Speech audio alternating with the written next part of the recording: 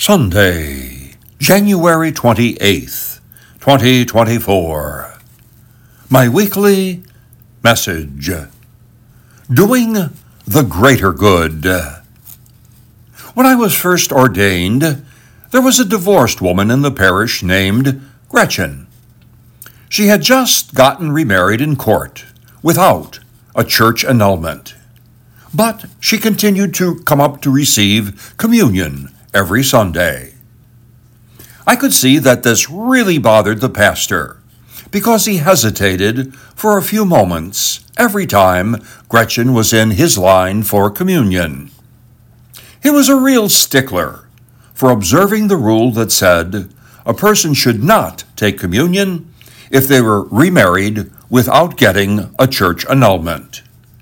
I knew he wanted to talk to her about this. Late one afternoon, I saw Gretchen go into the pastor's office for a long talk.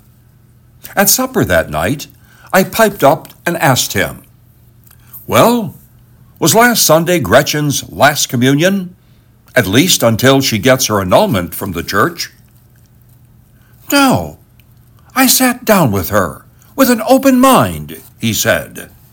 "I wanted to hear where she was coming from. She said she now has a new husband and 3 small children to raise. She felt she needed Jesus to be close to her now more than ever in her life. So I told her she was doing the right thing and she should keep going to communion." I was only 28 years old at the time.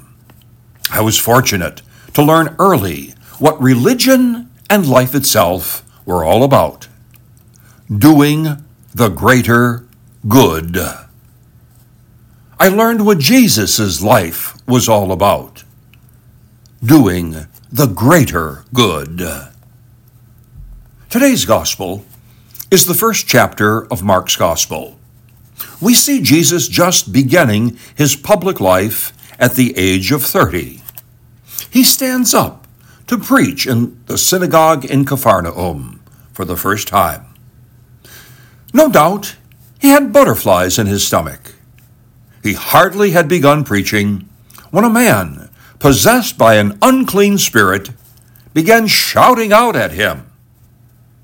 Jewish law said that when you were near a person with an unclean spirit, you had to immediately get away, or you too would be considered unclean. But Jesus holds his ground and does not move. Jesus shouts out, "Quiet! Come out of him!" The unclean spirit leaves the man. This was forbidden by Jewish law.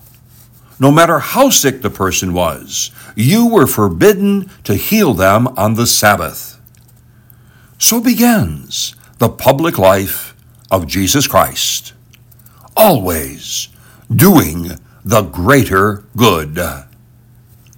Jesus always responded to human need, even if it meant breaking the law, even if it led to his death upon the cross. Think of a recent time when you did the greater good for a person, instead of doing nothing or just walking away from them.